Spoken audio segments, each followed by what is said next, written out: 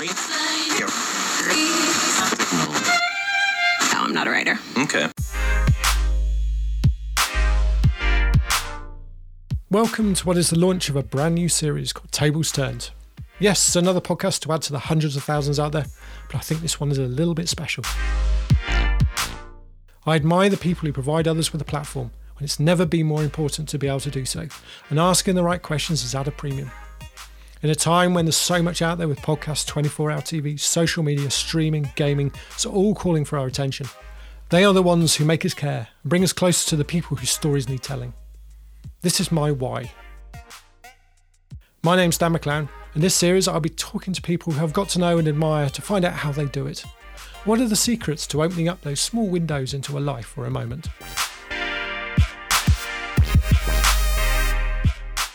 This second episode of the series was actually the first one I recorded, back on a busy May bank holiday in a bar at Waterloo Station. Hence some of the noise you can hear in the background. David very kindly took time out of his busy schedule to chat through his career, and he has some fantastic stories to tell from that journey. From getting his big break into presenting through a BBC talent competition back in 2000, to why Tottenham legend David Ginola provided a tough lesson in what not to do when interviewing someone. David is one of the nicest people in the industry and gives back as much as he can, helping to guide new talent through on his La Liga Lowdown podcast and taking time out to speak to people such as myself. His passion for what he does is there for all to see, and he has gained so much experience through his days at Radio 1 to being one of the mainstays of Sky Sports. Thanks to David again for his time. This is an episode that you will take so much from, as I did. The hour I spent with him flew by so quickly, and the stories are fascinating to listen to. Before we get underway, do take a listen to episode 1, which has gone out at the same time as this, and is with the fantastic guys from the Creative Rebels podcast. If you can give us a rating or review on Apple Podcasts, or a follow wherever you're listening to this, that would be a massive help. And do pass this on to someone you know who you think will enjoy this. On with the show. Here's David, and I'll catch you again at the end of this chat. Thank you very much for taking the time. No worries. Especially on a bank holiday. Oh, don't worry. We've turned it into a family day trip now. Well, yeah. So. Yes, don't worry. I mean, I'm used to working bank holidays anyway because of sport, and often, April, Easter, Christmas, they're all work days for me. Boxing Day, I've never had one off. So since I can remember, no, not a single one. Wow. That's all right. But I mean, my theory is, be honest, I've probably interviewed over 120 people from podcasts. I've done events as well, not to your level at all. Oh, come on. But doing kind of panels, one-on-ones, those type of things. And it's like, how can I get better at this? Okay. So I'm okay. Oh, I'm sure you're pretty good. I want to get better at it. Right, no, so that's very admirable. This is quite a meta podcast and interviewing people about interviewing people. Yes. I did actually see you recently, you did the World Football Summit. Yes, that's right, yeah. So going away from the kind of podcast and the broadcast side, which you actually said was one of your kind of all-time favourite experiences, because you got to sit there on the panel with Christian Carambeau, Morientes, Mendieta and Fernando Sanz, who played for Real Madrid, and his dad was the president of Real Madrid at the time as well, which I can't imagine the pressure. But that was an all-time high for me. Was that because who was involved? Yes. I'm a Valencia fan, so Gaisca Mendieta is an absolute legend, and I've got to know him as a friend and worked with him closely on a number of occasions. Through Sky, obviously, was our first meeting presenting La Liga. But he is such a lovely person. He's so cool. He's a DJ as well, which, I was thinking, how do you have time for all of this? You're running around the world being a La Liga ambassador and doing bits of TV, but he loves that too. And he always has time, he always responds. So just being on the same stage as him and asking him about his career, which I know is a fan anyway, but just to see it from a different perspective is great. It was a very fun chat. We got through a hell of a lot. And World Football Summit, continues to expand. It's one of my really sort of favourite clients, because we started in Madrid. We went to Kuala Lumpur with this event. Next is Madrid again, and then Durban. So that's the next abroad one outside Europe. So I was going to ask, in terms of doing something like that, where it's high-profile players, you're on a big stage, the pressure's kind of on you as the host a bit to make it all click and as fun as possible. How do you approach it, and what's your kind of prep for something like that? So first of all, I will always reach out ahead of time. I always try and at least have a call, if I can, with whoever it is that's managing it on their side. It could be a PR person, it could be an agent, it could be the players themselves, and that's often better because then you can really get a read on them and their personality and what they want to talk about, because I think it's a mixture of what you want to talk about and what they want to talk about. And of course, we were there on this stage. It was an event about football in Asia and about La Liga internationalizing and the impact they're having in that region. So we needed to cover off a few things there. But of course, you know, what a lot of people in the room wanted to find out about was their careers and some stories and some anecdotes. So when I actually prep for something like this, I do reach out ahead of time and I try and get those tales, you know, already prepared in their minds. Because I always say that, you know, the best stories are the ones that are personal, that connect, that are funny, that are moving. Yes, of course, we might have to tick some boxes along the way, but that's what really connects with people. So trying to elicit those sort of things. And then just sort of, I'd say it's a sort of a joint project between yourself and the interviewers. Now, they might not have the time, so I will often take, I suppose, the brunt of the work on it, and I will prepare a sort of rough, not a question list, I don't like being too prescriptive, but areas of discussion. And then they will know what's coming, and they will have a think about it, and they can deliver some good answers. But at the same time, it sort of feels a bit more spontaneous. But for me, the planning is so key, not just for the interviewing and, you know, panel setup side of it, but for the whole event, to get across, you know, areas that you didn't necessarily know about. I don't mind admitting that there are blind spots in my knowledge. There are always going to be, and just try to shore yourselves up on those and really kind of get a good grasp of everything. So that's, as far as prep is concerned, a lot to do with speaking to them first, finding out about them as a person, and trying to get their stories, you know, almost like they're primed, so that they can then roll them out on stage, and it looks all effortless, really. And what's your tone that you like to take? Because people have different ways in which they like to prep. Some people, especially if you listen to the world of podcasting, some are almost on a level and speak as much as their guest.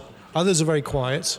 Others are quite prescriptive in kind of the set, how it goes. What's your take on it? So I think the whole purpose of this is to hear from them. As much as, you know, I like to converse and chip in, I think people are there, especially at this event, to hear from the guests, to hear from the contributors, and there was 4 of them. So I think that I shouldn't even be a fifth of the time. I should be less than that. But there are times when actually you want to reflect on things, or you want to add some context that maybe they haven't in their own answers because of the audience that you've got. And of course, remember that this is for a live event with an audience, which is different sometimes to a podcast, I guess. So I would rather try and elicit the best answers by asking the right questions. But at the same time, you've got to remember it's a conversation. I don't like it seeming too much like an interview. I like it just being a chat. And whenever I have guests in my studio, I remember actually when I had Robert Pires, who's also a La Liga ambassador. He's become a good friend as well. But someone who was in charge of him, managing him, was keen to get him doing more stuff. And because he knew me, he decided to put in touch with me, and we saw a decent game that he could come in and be a pundit on. And I remember that I spoke to the guy before. He said, "Oh, Robbie can get a little nervous." I was like, "Okay, all right." Well, we had a chat, and I just sort of settled him down. And we watched the game. I said, "Okay, I'll probably be asking about this," but we got to know each other a little bit. And I think he felt safe, and therefore he just seemed more comfortable. And I think that's part of your role, really, is as much as asking the right questions, is making your panel or your guest feel at ease. And that's my style. I'd rather be like that, sort of welcome into my sitting room, rather than Paxman style, hammering Michael Howard with the same question 14 times until you get the answer you want. That's not my style. But you don't tend to get that in sport, do you? Well, I think Gary Richardson does it. Gary Richardson, I think, has always a much more of a yes-no style of questioning. I've always thought that open questions are better, partly because obviously how, what, where, why, etc. allows your interviewee to give an answer that is expansive. But at the same time, you've sometimes got to go for the jugular a little bit or put the pressure on. I think sometimes it depends what the nature of the interview is. And if I've had to be more journalistic, I've always said I'm never going to shy away from asking a question. And sometimes actually you do it for confirmation of information. So someone might say something and it sort of slipped out. And I've kind of thought, oh, is that what they've really said? Can I just check that? And I don't mind actually almost admitting I didn't hear it first time around. Again, it's part of being human and that connection. Can I just check you said that? Am I right in saying you said this? Does that mean X? And therefore, of course, that's a yes or no question. Sometimes you have to be more direct. But overall, I think that basic rule of thumb of ask those open questions is a good one to start off with. That opens up the conversation. Then when you feel like you need to go in a little bit tighter on certain topics, you can be a little bit more direct. But overall, tone-wise, I think it's to do with what suits your personality. Now, it might suit Gary and it might suit Jeremy to be more direct. It doesn't really me. I'm not confrontational. I'd rather, someone, if they are going to let something slip, that they do so because actually they feel so comfortable that it just comes out and they're happy to talk about it, rather than they're under this sort of duress and pressure that the host has put upon them. There's going to be context sometimes, because presuming Sky Sports, they need that kind of journalistic part where you need a headline, you need something from an interview that you don't necessarily need to get from if you're on stage or on a podcast. But you don't want to be seen bland, but you don't want to be too direct with them. It's quite a fine balance. It's balance. I remember when I was at Radio 1, I did a lot of interviews, both with fans and with players and managers when I was at Radio 1. And actually, it was a really formative time in my career. And I think I really grew as a broadcaster during those 8 years. And I remember that, the goals of an interview were to get a line. So-and-so has admitted that, or X says that, they can't win the title or whatever. That's that headline that you were saying. Or you get some sort of entertainment value out of it. And that could be just their character expressing itself. It could be the nature of an exchange. And that it adds a different kind of value. And I'm not a comedian, so I'm not going to try and be funny myself, but I'm going to try and get them to come out with something that they actually enjoy talking about. So I remember asking, Jenson Button, the year that he won the title, so he was in a bit of a more jovial mood than other times. So he was, really enjoying doing interviews for the first time, really, after some bad years and bad cars. And I sort of said, okay, tell us a little bit about your setup here. So you got your caravan out back with all your mod cons. He's like, yeah, I got my DVD player. I've got, all my selection of this, that, and that. It's a bit like a hot rod, really. And he just goes on. He suddenly starts expressing himself in a different way. Or actually, sometimes you step out of format, so you decide to do something a little bit more quickfire. Or we did like a mastermind version with Jenson Button, but with some deliberately set traps for him to fall into, or answer the previous question or something like that. And again, those are little set pieces that can bring the best out of an interviewee, which for me is the goal. The reporter's never the story. It's not about me doing it. It's about it being done and the output being, of the best quality that it can be. Was this something you always wanted to do? Do you know what? It was something that grew over time, but having done a little bit of writing and then doing student radio early on, that's when it really clicked that this is what I felt I had a natural aptitude for. And then when BBC Talent happened, and honestly, Dan, to this day, I still don't know how or why, but entering that campaign, whittling down the numbers, getting to the final, winning it, and the prize was a contract with BBC Sport. I honestly don't know how or why that happened, but it did. And obviously I was going to use it as best I could. And then I think it really occurred to me that this is something that I can push here. Because I've got this contract, but also I'd had that experience of those few years to really get me into it. And I think actually, again, when I was at Radio 1, because that was when I was more in control of what I did, I could dictate my timetable a bit more. I could dictate what we did. I could suggest, we should go here, or we can try and get this interview. And of course, having such a huge audience, 13 million listeners a week, etc., allowed me to have more of a case with the FA, the ECB, the Premier League, to get decent interviews, because I knew that they would get the benefit of that huge reach and that demographic, a younger demographic, which is often harder to reach. So I decided, that, the interviewing side of it is quite detailed, it's quite psychological. I really enjoyed getting into that and learning about it. And even with fans, because a lot of what we did at Radio 1 was around Vox Pops. We're trying to find ways of being distinctive to 5 Live or BBC News 24 as was then. And I thought, do you know what? Maybe the fan's voice is the way to do this. And this is before Copper 90 and before, other people have really invaded and taken over that space. And we decided to create this sort of network of what we call pet fans. So we'd have every Premier League club, and in the SPL as well, a fan who was the rep for that club. And I would often meet them, and we'd go and do things and get to know them. And I found, that the relationship between you and them depended on how you held yourself. So if you were very formal, they would become formal. But if you were a bit more relaxed, then they would also relax. They mirror what you do because you're supposedly the professional. And I remember doing an article for Press Gazette.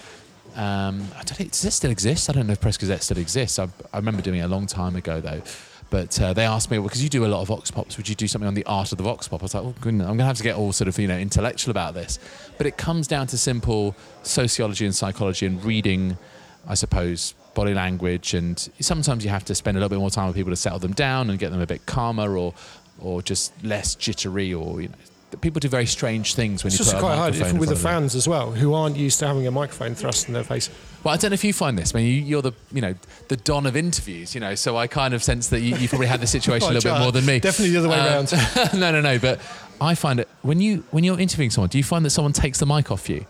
That happens quite a lot. In rather than they let you put the mic to their mouth, they will actually hold it themselves because they want that moment of holding the mic. I think It's it almost the same depends. as shit. You watch Arsenal Fan TV or something.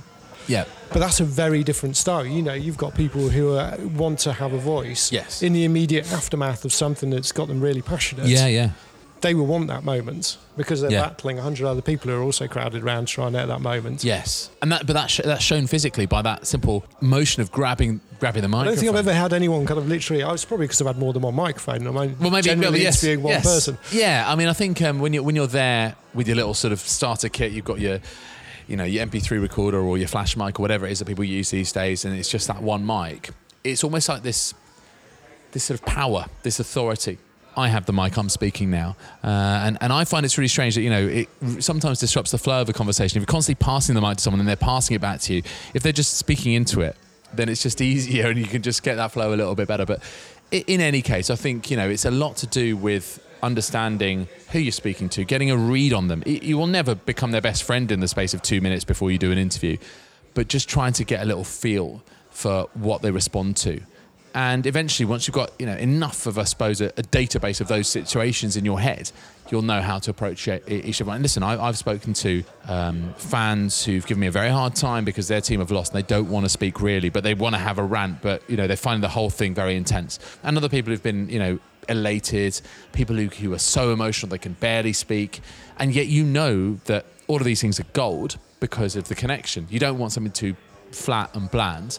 You don't want someone who's media trained or polished. You want someone with that raw emotion. I think you learn how to read those different situations so you can really elicit that from them. Can you remember your first interview? I think so, yeah. Partly because it was How long ago we're talking? It was the thing is it was actually quite a big name. It's a student radio time. It's a student radio time. So I was at university in Oxford, and there was and there is an institution called the Oxford Union.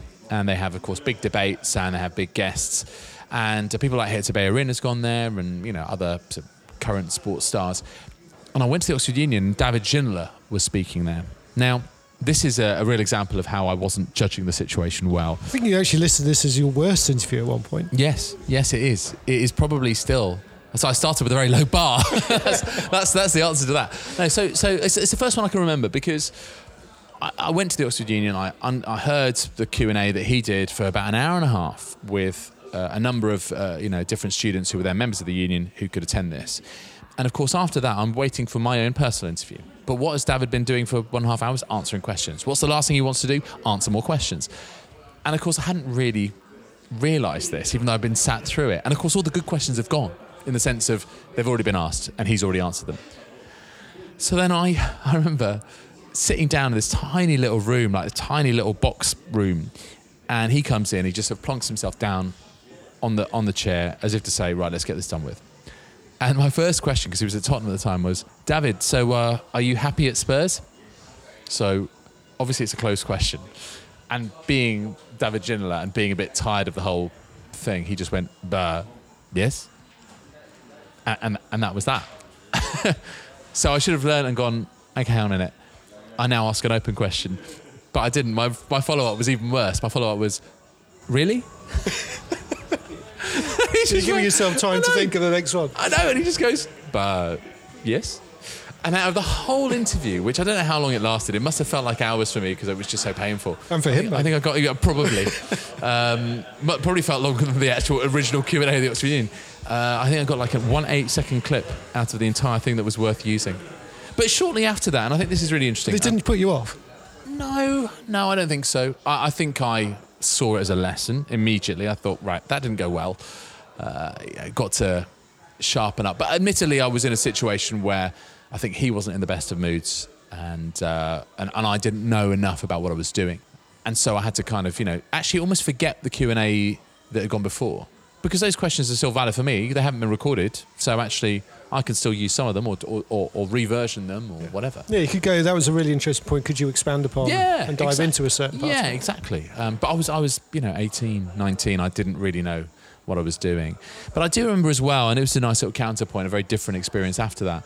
I went to a sort of event, I can't remember where it was. I think it was somewhere like the Grosvenor. It was somewhere really posh in London. And I went again with my Marantz, as well as what was a tape recorder back in the day. So I actually joined media just as kind of reel was being phased out for digital. So I have cut tape with chalk razor. and a Chinograph. Yeah, exactly. All of that stuff I did, right, but literally for months only. But I still had that experience, and I taped it back up and all of that sort of stuff. And I actually quite enjoyed it, bizarrely.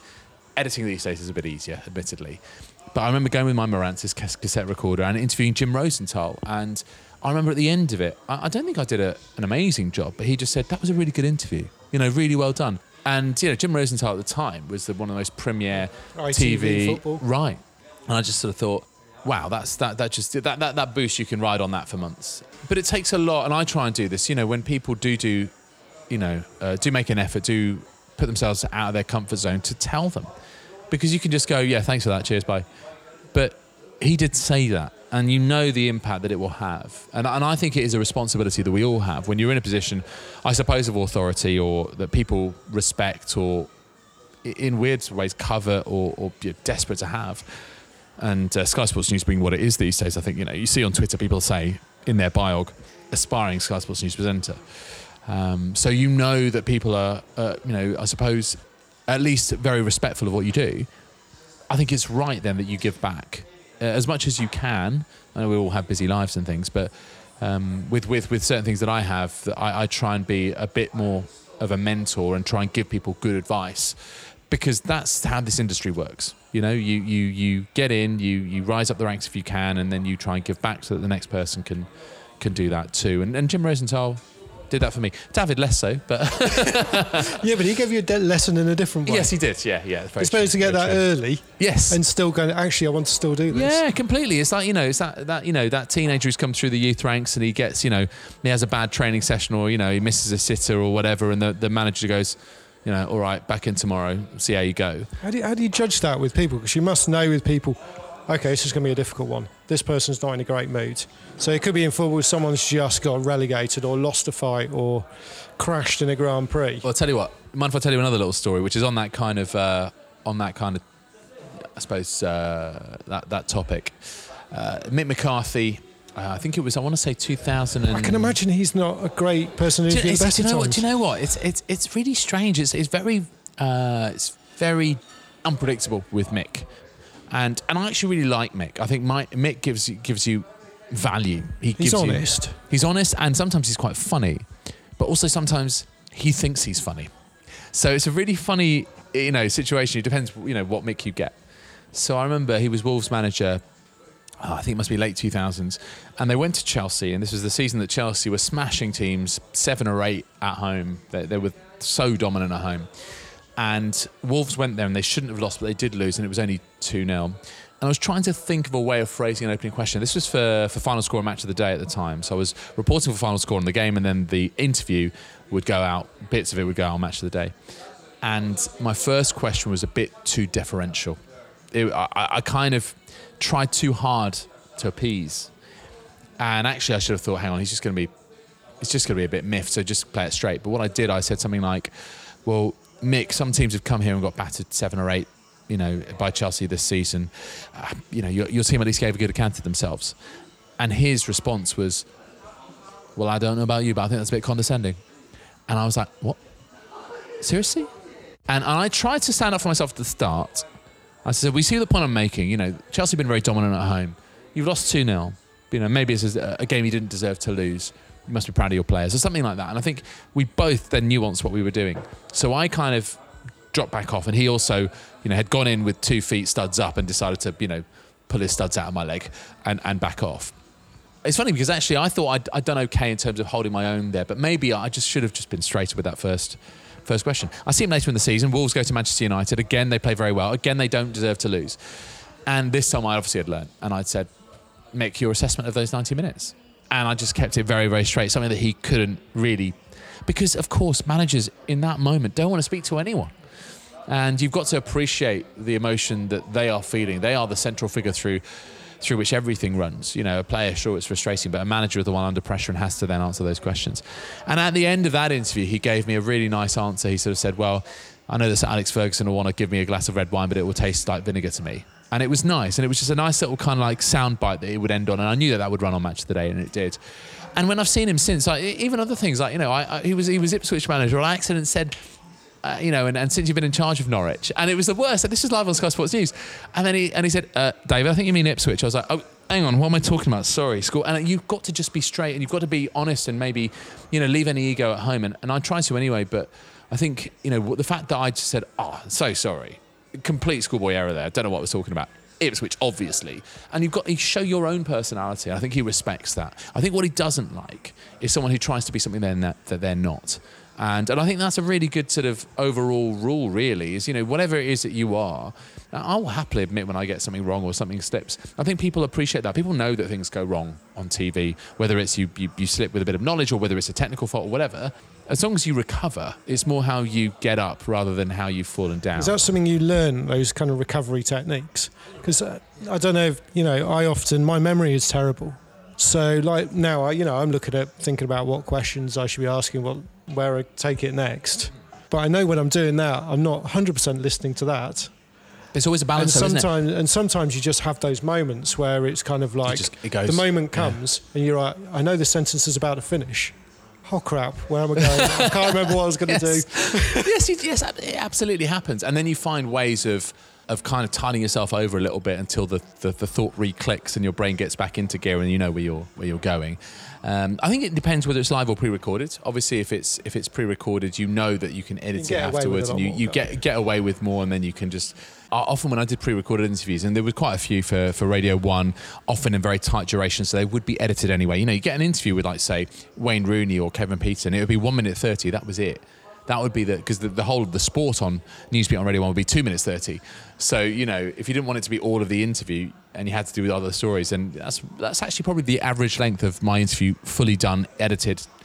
And so, of course, I would go and de bits, and, you know, it would be, in that sense, super tight. And actually, I can hear myself when I was doing those interviews, editing myself as I was asking the question. So you'd start something, you'd slip or stumble or something, and you'd stop, and then you'd ask a question again, and you'd know that second bit would be the fresh start, and that's where you'd cut. So you actually do that a little bit on the fly anyway.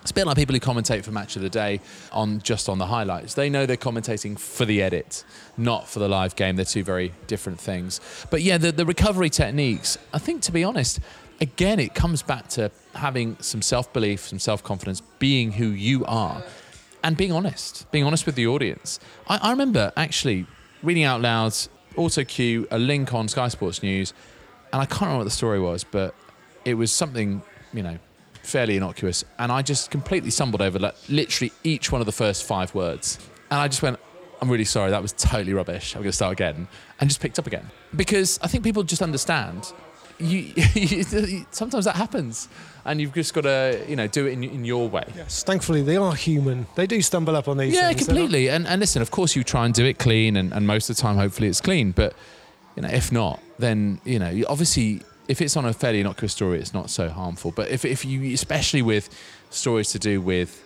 where sports crosses into news, death, violence, drugs, money, crime, you absolutely want to get that 100% right.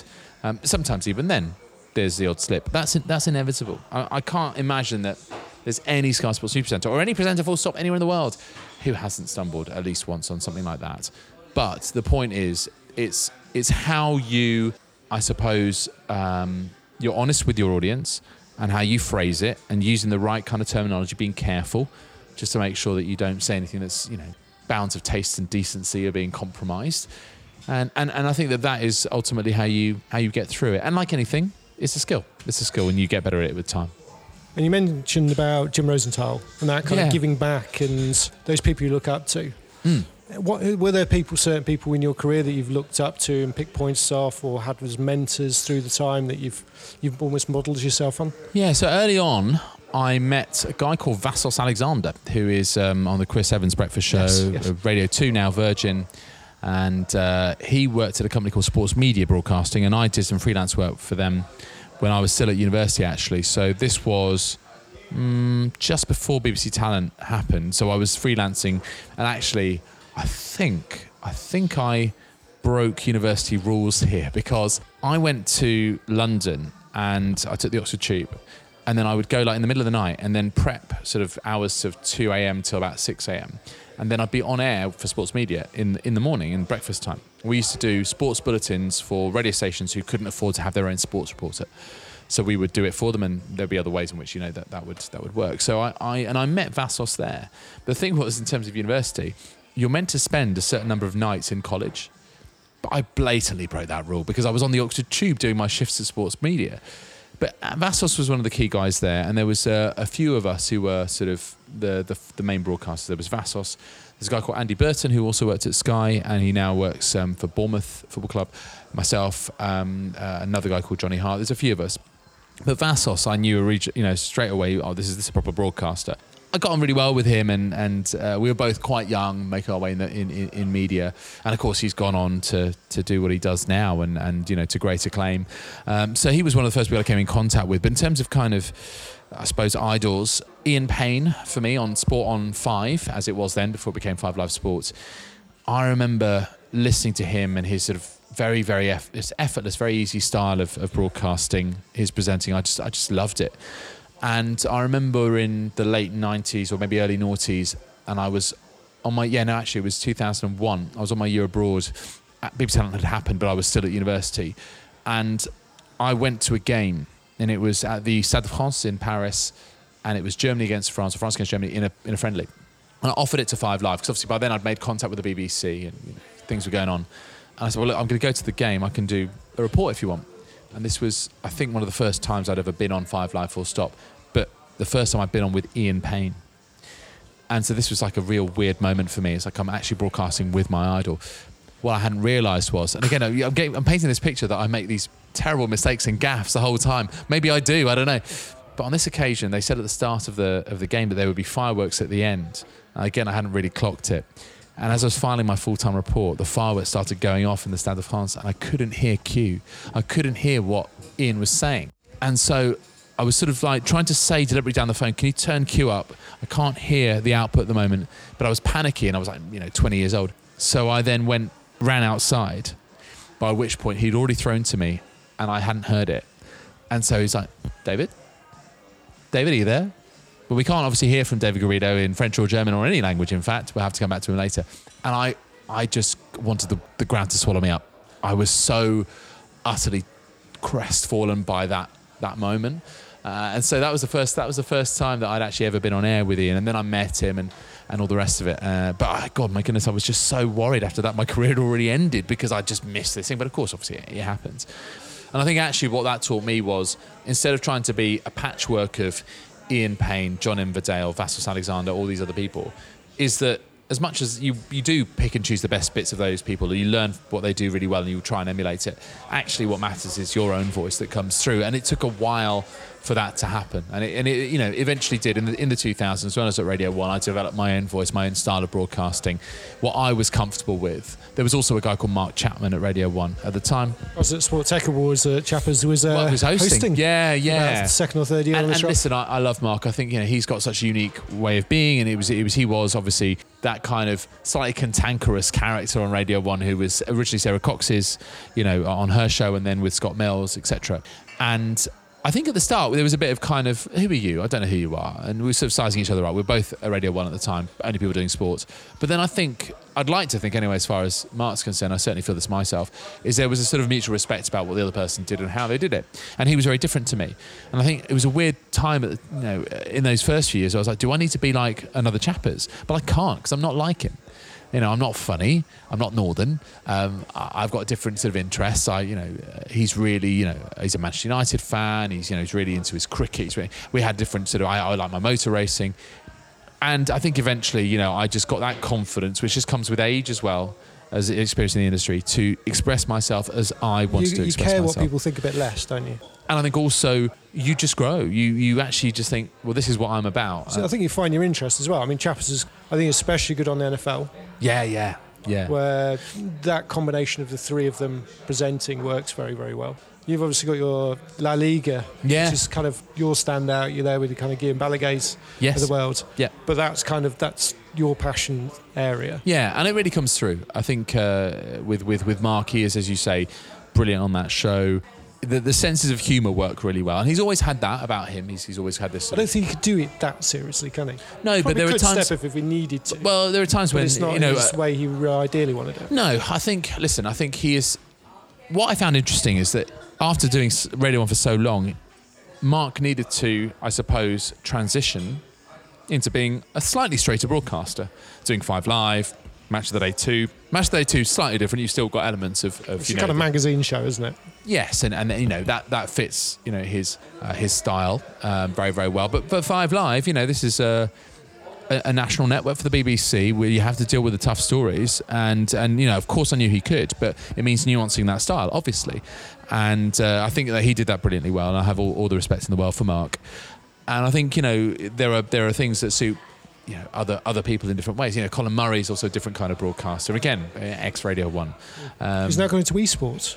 Yeah, so Colin's got like, you know, Colin's got like 17 favourite sports. Like, but he's really into his American sports as well. Like, he knows a lot about not just NFL, but NBA and hockey and stuff. Working on DAZN in Canada, not in Canada, but for them in Canada. And I think actually growing up alongside those broadcasters, and particularly those with a sport focus. And at that time, Colin was on the Colin and Edith show on Radio 1, so it was music-based and entertainment more than anything else.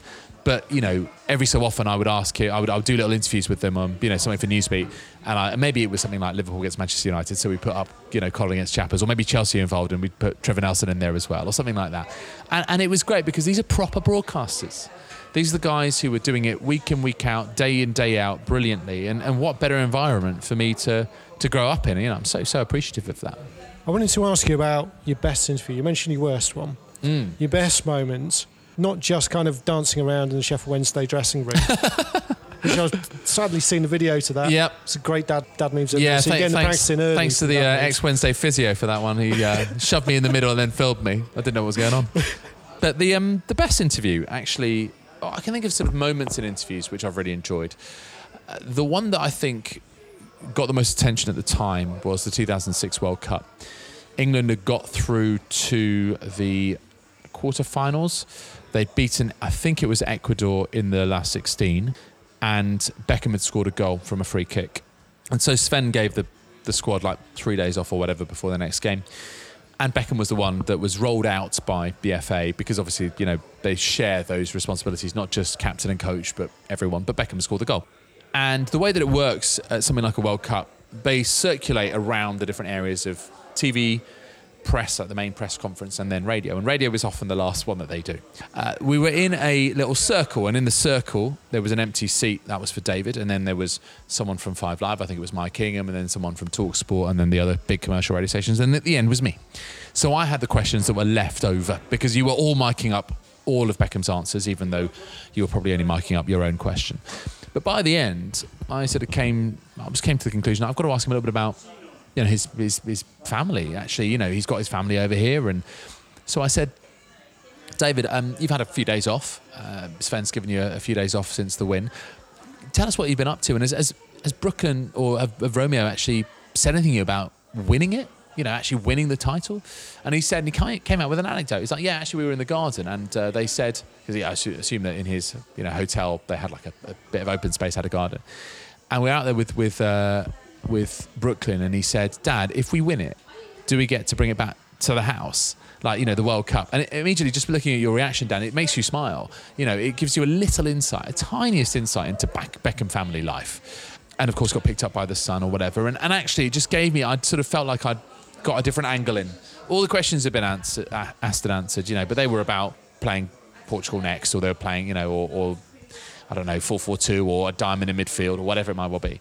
But actually, like Radio 1 always said, try and find different added value, something entertaining, or a line. If you can't get a line, then try and get some other value out of it. And I remember actually there was another one. It wasn't at the same tournament. It was sometime after that when Rooney was at Manchester United and he was under real pressure. There was this constant situation with his agent where he was trying to leave, but not really, and they were ramping it up.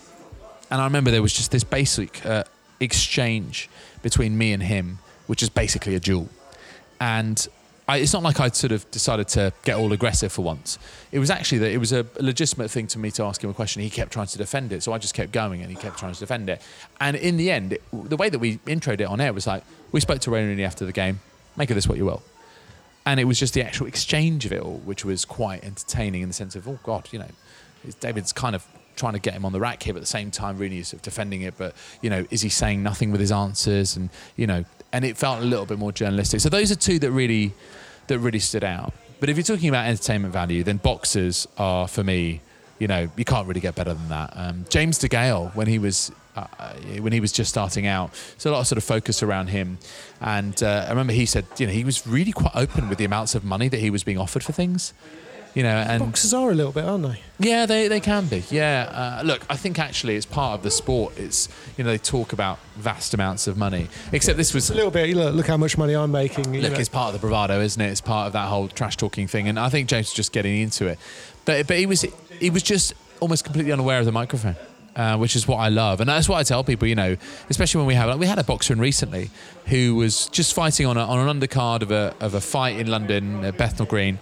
And he was very nervous. And I remember being told by the producer, this was literally only a couple of weeks ago, like he's a bit nervous. So I actually went over earlier than I normally would, and I went and sat with him, in the commercial break and before, and I just said, look, don't worry about it. Forget about the cameras. They're not really here.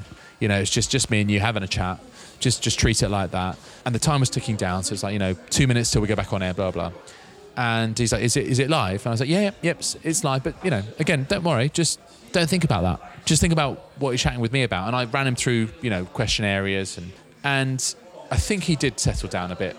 But then again, with 5 seconds to go, it's like, what now? What really? Like live now? It's like, yep, coming up. Welcome back. Let's go straight into the interview. So some people, I think, obviously maybe unaware of, exactly what situation they're in when they're in a TV studio. But I think, it again goes back to what we were saying before about making people feel comfortable. And with James DeGale, I didn't need to do that because he was just, the fighter he is and the person he is. And with this other guy, he just needed a little bit of TLC. And I think we got him there. Is there a question that you'd love to ask someone in an interview, but for whatever reason, circumstance, or the fact that it's maybe just not broadcastable? I don't know. I think you are always aware of what job you're there to do, and I always try and kind of keep it sort of within that. Now, look, as you mentioned the Sheffield Wednesday thing, so I've been a fan all my life, and I think I'm fortunate through my job I get to know players and managers. And I got to know Carlos Carvalhal very well during his time at Wednesday, but also when he went to Swansea, and we were in touch. It's really interesting actually with Carlos, because I think at the start he didn't quite know what I was. He met me at the press conference and he asked me if I was Portuguese because I don't look British. I look like I'm from somewhere else, maybe somewhere Mediterranean, etc. I said no, I'm a Spanish speaker. My parents are Colombian, but no, I'm not Portuguese. Anyway, we started chatting away. We got on, and so I got to know him. And of course, he's got this thing about analogies. And the thing is that actually a lot of the things that I wanted to ask him, I only felt like once I got to know him later, I could really ask him. Because at the start, I think he was sizing me up. He was like, are you a fan? Are you a presenter? Are you a journalist? Can you be all three? I was like, well, I'm all three. And of course, I wanted to ask him about signings. I wanted to ask him about, transfer stories, etc. And only afterwards was he able to disclose to me what really went on and how we'd asked for certain players and got these players. And that's quite common. Nothing will necessarily shock you. It's quite hard sometimes then if you know something, but you can't actually say it. Yeah. You also know, well, what's the point? Could I potentially ruin a relationship by doing this? And media and football particularly, well, no, look, all sports, it's about respect and relationships. You know where the line is. And Carlos and I get on really, really well. And when he came into the studio recently, we did just a nice little segment with him, and we featured some of his analogies and all the rest of it. And again, it went through the same scenario. I said, like, come on, give me some gold here. Like, try and find some anecdotes. Try and find some fun things you can tell us. There's different levels to this. He can admit something, or he can say something, but that might not be the most salacious, big big story he could make, but to people out there watching, it might seem like that. Oh my goodness, look what he said. But actually, it's almost like working out what it is. What's that detail you can give? Give me something here that we can get people excited about. And because you know someone, then you can almost like not fully choreograph that, but sort of plan it in advance. Just give him that platform to say, well, actually, I got a call from a French club in between the first and second legs of our playoff semi-final. That didn't happen. It's a sort of example of what he could have said, because they were very keen on taking me on for next season. I rejected it out of hand, but blah blah. That's the sort of thing where I could go, well, you can tell us that now, because you've been and you've gone and you're looking for another job, blah blah blah. So it's I think sometimes it's working together with that person to work out what's the best sort of tale that you can get out there, but also you just know as an interviewer where the line is, and those who push it are taking a risk. Unless you have a very, very, very good reason to do so, you risk losing a relationship. So you've got to be very careful, because then, word spreads and, can he be trusted, or et cetera, et cetera. I'm very fortunate. I think I'm relatively good at, at keeping contacts and trying to just keep check in with people. And it's as much that as well, just checking in with people.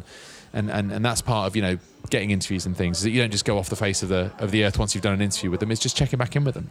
And I think players appreciate that. Like, if someone's, had a good day or a bad day, and you just check in and say, hey, how you doing? That you are more than just that journalist who did that interview, because those are 10 a penny.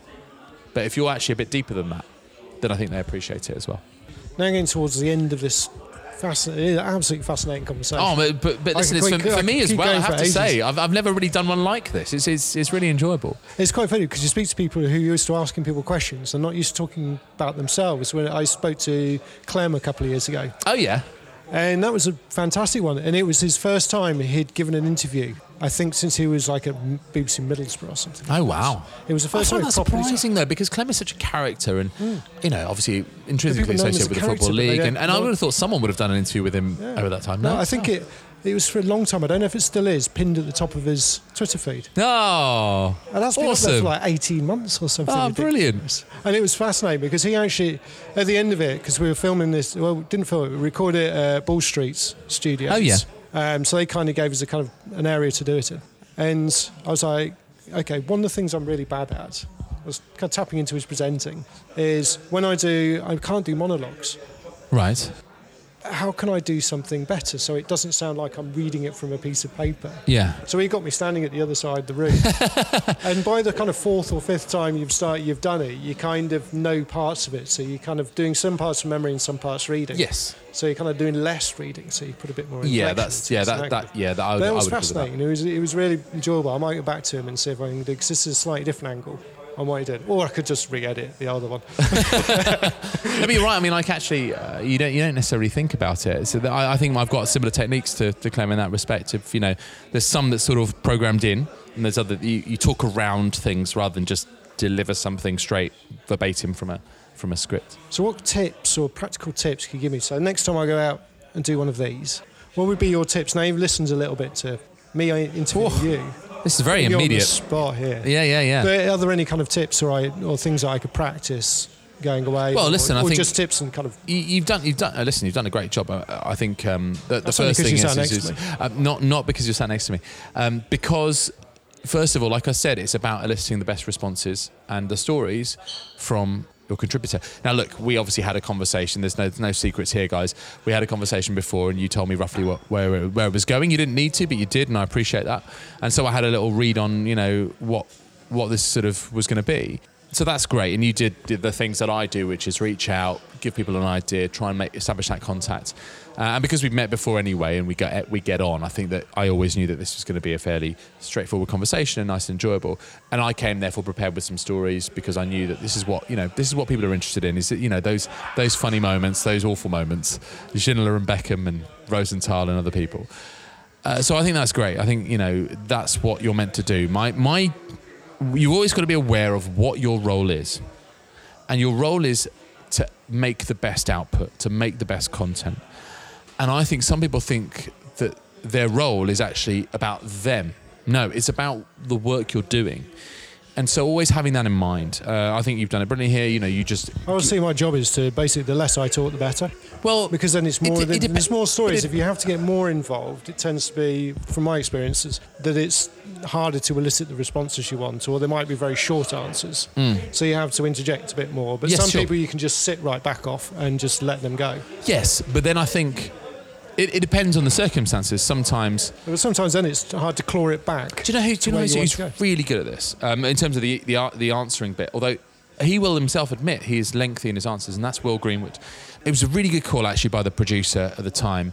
We had it down for like 5 minutes, 6 minutes. We decided to do a whole part, which is about 12 minutes with Will, because we had a number of different issues that were quite significant to talk about. One was to do with the anniversary of Bloodgate, which was when there was players who... Dean do you remember? Richards at Leicester. That's right. And there were some other kind of key, very newsworthy issues. It wasn't just, what's happening this weekend and what you got on the podcast. It was actually sort of real issue-led stuff. And I think I asked probably 3 questions in the entire thing. But I remember one of them was one that I really sort of tried to nail him down on again. It was to do with the homophobic comments by Israel Folau and the backing by, I think it was Billy Vanapola on social media of those comments. And saying, well, should the RFU be a bit more stringent here? Because essentially he is backing someone who's got views which are homophobic. And he sort of gave the context. That's fine, okay. But then, Will, are you saying that? And sometimes you have to jump in again and actually puncture the long, wordy stuff. Now, listen, he's incredibly compelling as a speaker. And it was really good that we gave it that time. Sometimes when you're in a broadcast situation where you've got ad breaks to get in and other stories to get in, your story hour and your story count is, whatever. Sometimes you shove someone in at the end of the hour and it's 4 minutes. No. This deserved the time and it was, exactly the right call. So Will is very good at, explaining things. He does it in a really, really compelling way. But at the same time, I had to pinch a couple of times. And I think there's no reason why you can't.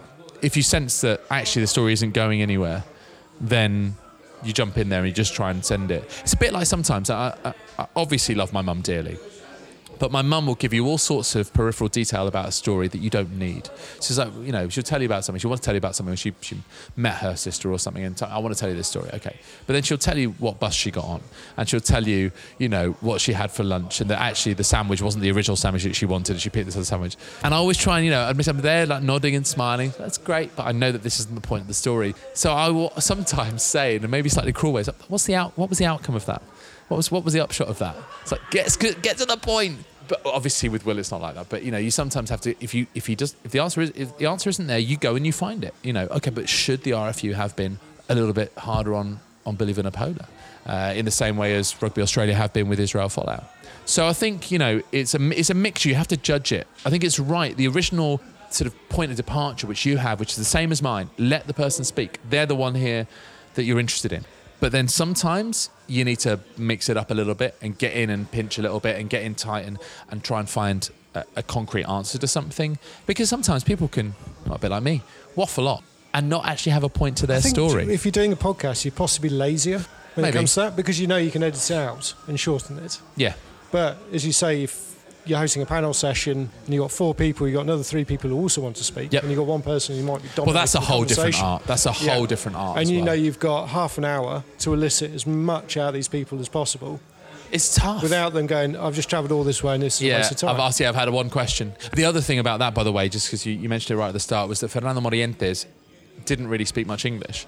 So that actually meant that I asked him fewer questions, but they took more time because we were translating.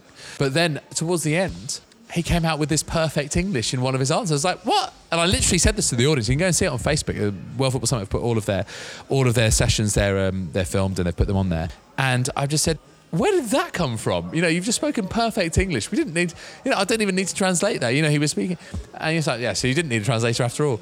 So, yeah, but you're right. I mean, just trying to apportion the time correctly, knowing who's stronger, who's weaker, and not necessarily just letting the stronger ones speak over the others. You want to hear from the others. You've got to find ways of encouraging them to get into the conversation. Without asking the same question to 4 people in a row. On that occasion, actually, what ended up happening, because bizarrely, I came up light. Towards the end, I was there going, I've still got time left. We get these timing screens, obviously, on the comfort monitors. You can see how much time we've got left. And I was waiting for the 10-minute warning and it didn't come up for ages. I'm like, is time passing really slowly or what? Eventually it came up, but I still had time. But we talked about, some games coming up. I was like, right, okay, so Barcelona against Liverpool, because this was before the first leg when Barcelona won 3-0 at the Camp Nou. Who's going to get through the tie? And so we asked each one in turn and then went to the audience and asked them, say, who thinks Barcelona, who thinks Liverpool? And then the same with Arsenal and Valencia, because there were English, Spanish teams involved, and that was quite nice, because that was quick fire. Yes, I think if you've got business ones, whereas sport business ones that I come to, yeah, and you're asking, okay, what's your opinion or what's your prediction for this, or what's your trend to watch out for, and you're asking, some of these panels have like 6 people on them. Yeah. Which is just wrong in so many different ways. Oh, I had one which I noticed the other day, because there was a friend of mine who was moderating it, so I was introducing people on and off stage, but there was one guy who was like, and he always tries to do it towards the end, it's like, sum up in one word and ask all 4 people. And of course, only one of them used one word, and it was the last one, just almost to prove it could be done. The other 3 were just going, well, what I would say is, it's like, it's not what I'm saying. And sometimes when you're doing it for broadcast, you have to, this is the bane of directors. They're there, they want to get the programme off air on time. And you're towards the top of the hour, and you've got 30 seconds left. And you're there going, do I ask another question, or do I just have a longer sort of outro? And what I now do is I say, right, we've got 20 seconds left. Just quickly, will Liverpool get through and why? And then they know verbatim that I've told them, you've only got 20 seconds. And if you decide to go over 30 seconds, then I can't do anything about it. I've given you the warning, and that way I'll take that risk with a little bit of management. But otherwise, if I'm not sure and that person is going to be going on forever, I'll just go, all right, well, great to speak to you. Thank you so much. Really good to get your insights. Blah, blah, blah. That's eating up 5 seconds. And then I'll just hopefully segue us to the break. But, when you're doing it in a broadcast scenario and you've got those time limitations and, there's all sorts of different levels of complexity with these things. When you've got a panel, as you say, what I find is really good, though, and the best moderators are the ones that get the panel to interact with each other. That's what, because you're not there to see question to A, answer from A, question to B, answer from B. I've always done that in terms of, okay, if you've got a question, you want to ask that person, just ask them. Yeah. Just don't wait for me. Yeah. And also make them aware of they want this to look good for all sorts of reasons. They're the experts. They probably have a question for that person that they'll be dying to ask. But I suppose it's also part of that whole sort of like, we're working as a team together. We want this to be really good. What works is if actually you jump in on that answer. If you've got another thing to add to that, if you want to contest it, because sometimes you just think, it's all too agreeing. Everyone's just agreeing. Well, okay, but it's part of the organiser putting the right people on the panel. Okay, but equally, I think sometimes, you do want to have that little bit of contention. Not everything is just set. It's like, yeah, we all think this. Yeah, good, next question. You want there to be action. And the best ones, and I always say this when I do bits of media training, is when you're doing panels like that, if you've got a plan, but you've got a really compelling bit where people start arguing a little bit, let that flow. And then you can find ways of cutting back after that. And I really enjoy that when you've got panels where actually you kind of go, one of the questions that got this in the panel with the legends was what was the best derby? And so, one of them said Real Madrid against Atletico Madrid. And then someone else said Betis against Sevilla, which is one of the biggest derbies in Spain. And, someone else went for the Basque derby, which is Real Sociedad against Athletic Club. And so, you then start debating on it. But why? This is the two sets of fans that really don't like each other, or, whatever it might well be. And that's where you get really compelling panels that actually the 40 minutes whizzes by, because, the content is so powerful and really, you take notice, rather than you sort of like just see the same format just roll out, and then sort of within 20 minutes you're sort of slightly dozy. I think I always try and avoid that when I'm moderating, and just trying to find those little moments to spark it. And it can either be people challenging each other, or it can be a different change of format. You might go quick fire a bit. You might involve the audience. All of these different techniques can help you just, make that even more, fun to listen to, rather than it's just a thing that rolls on until it's time for the next one to come on stage. Okay, very, very last one. Yeah, okay. Podcast. You're into the world of podcasting as well now, with a slight difference because it's a radio stroke podcast. Yes. Why did you go into this new world, or not so new world, this trending world these days? Yeah. Look, I think podcasting is a really fertile ground. I think, especially in Britain and in the US, there's a real sort of appreciation of decent podcasting and all sorts of different content areas. So it was part of a Spanish football content hub, which I am part of and helped create, called La Liga Lowdown. And we felt that one of the things we really wanted to do and do well was a podcast. And so I have contacts in the podcasting world, and one of them is a group called Radis Stakhanov, who make the Football Ramble, which is one of the most successful football podcasts there is, also on the continent, and a whole bunch of other ones which are really, really interesting. One's called Wrestle Me, one's called Abroad in Japan, one's called Berkhamsted Revisited, which is about this girl who was also actually involved in sport, a girl called Laura, who goes back through her teenage diaries in the 2000s. So it's both about the 2000s and her being a teenage adolescent. And it's fascinating. And I really enjoy listening to all of these pods, and we're part of that network. So we produce our own one, but we decided that we wanted to go more down a kind of produced route. So not like this at all. But given that I was sort of grown up through Radio 1 Newsbeats and the Newsbeat 15-minute programmes, I wanted the pod to sound a bit more like that. So with music, with beds, with stings, with vox pops, with different voices. And that was its identity, because actually when I looked at the Spanish football podcast market, or Spanish football in English podcast market, and they're all 2 or 3 people talking, basically. And mine always wanted to be a little bit more lively than that. Now, look, these are really good pods. There's nothing wrong with any of them. But if you're going to enter a market and offer a product which is the same as everyone else's, because we all round up the weekend, basically, or the match day, and talk about other things, then try and offer something different. And that's what we try to do. So we did that, and we did it with Radis Stakhanov and their backing, and it's great because we've got all those other pods and their immense knowledge of podcasting and the cross promotion we get. And also Sirius XM, which is a satellite radio station in the United States, were looking for La Liga content. And so they went to La Liga, and La Liga said, how about David? And so I said, well, great, let's talk about it. But of course, they are a radio station, which means that they have program hours or half hours. And they listened to the pod and they said, well, that's great, but any chance you can stretch it out to 24 minutes? Because it was actually originally shorter. It was around the 20-minute mark. And I said, yeah, I think we could do that. Of course, it gives us more time, but it means it has to be 24 pretty much on the dot every time. So what we do is we do it on a Sunday or a Monday, and then we send it over to Radis Stakhanov. They check through. They're very tight on those audio nuances that I'm learning about, but they're very, very good on that. And then I'll send it off to Sirius, and they put it out. And it's really great because it means that we've got this footprint in the United States. And yeah, we've become a little family, which is really, really nice. And I think actually it goes back to what we were saying about mentoring and trying to make people improve.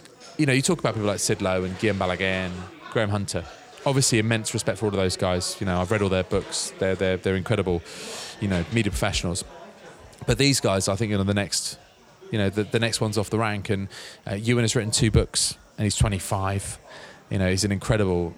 He's a phenomenon. He's going to be brilliant. Baco is a real live wire. He lives in Valencia. He's done radio before, but he's got a way of expressing himself that's really endearing. And the other guys too. And I think I try and give them, I suppose, the benefits, if you could call it that, of my 20 years of experience in media, to really everything that they do, both video-wise and audio-wise, to just help improve them. They wouldn't have a platform otherwise. They probably wouldn't have created one themselves, but we have as a group. And then being the most experienced one of the lot, and a hell of a lot older than most of them, trying to just give them little tips, little things that they can work on. It can be mic technique. It can be just the phrasing of an art, And when we do the chats and we record them, I'm like, right, let's do it again. But actually, on that answer, I want you to take me from A to B to C, but just using 10 less seconds. Let's do it again and try and encourage and try and get them formed a bit more as broadcasts. And I think they will all say that they have, improved in that respect. So hopefully now they go into the world of media, whatever they do after this, armed with some of those skills. And it's been a real privilege for me to help them with that. And it's really, as I say, a big part of what I think we should all be about, because it's an incredibly sought after industry to work in. And therefore, it's right that you should pass that on and give people a little bit of a leg up wherever you can to allow them to do the same thing in future. David, I'm also very thankful for this opportunity. Oh, no, not at all. It's been an absolute pleasure talking to you. Likewise. No, I've really enjoyed it. Thanks for taking the time out on the bank holiday as well. Anytime. Anything else you need, give me a shout. Thank you very much.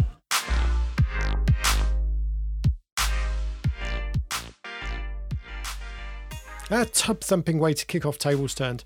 Now, there's a word not used very much these days, and probably rightly so. Thanks to David for his time. Do make sure you sign up to his podcast. Just search for La Liga Lowdown to get your Spanish football fix. Links, as always, will be in the show notes. I took so much away from this session, as with it being the first one, it helped to shape how I approached the interviews that followed it. from making sure people feel as comfortable as possible to how to deal with Mick McCarthy, a man who comes up not just in this episode as one who can be hard to handle. At least I'll be prepared in case I do come face to face with him one day. I'd love to hear your thoughts on this episode and what you took from it. Get in touch on Twitter at Daniel McLaren and Instagram at Daniel J. McLaren, or head to our Anchor page and leave a voice message on there. Thanks for getting through to the end. Remember to tune in to the other podcast I've kicked off with from the dynamic duo from the Creative Rebels podcast. And remember to subscribe or follow Tables Turned so you don't miss episodes as they come out. Thanks to the talented Tim Keefe for the logo design and to you for listening. Take care of yourself and I'll see you again soon.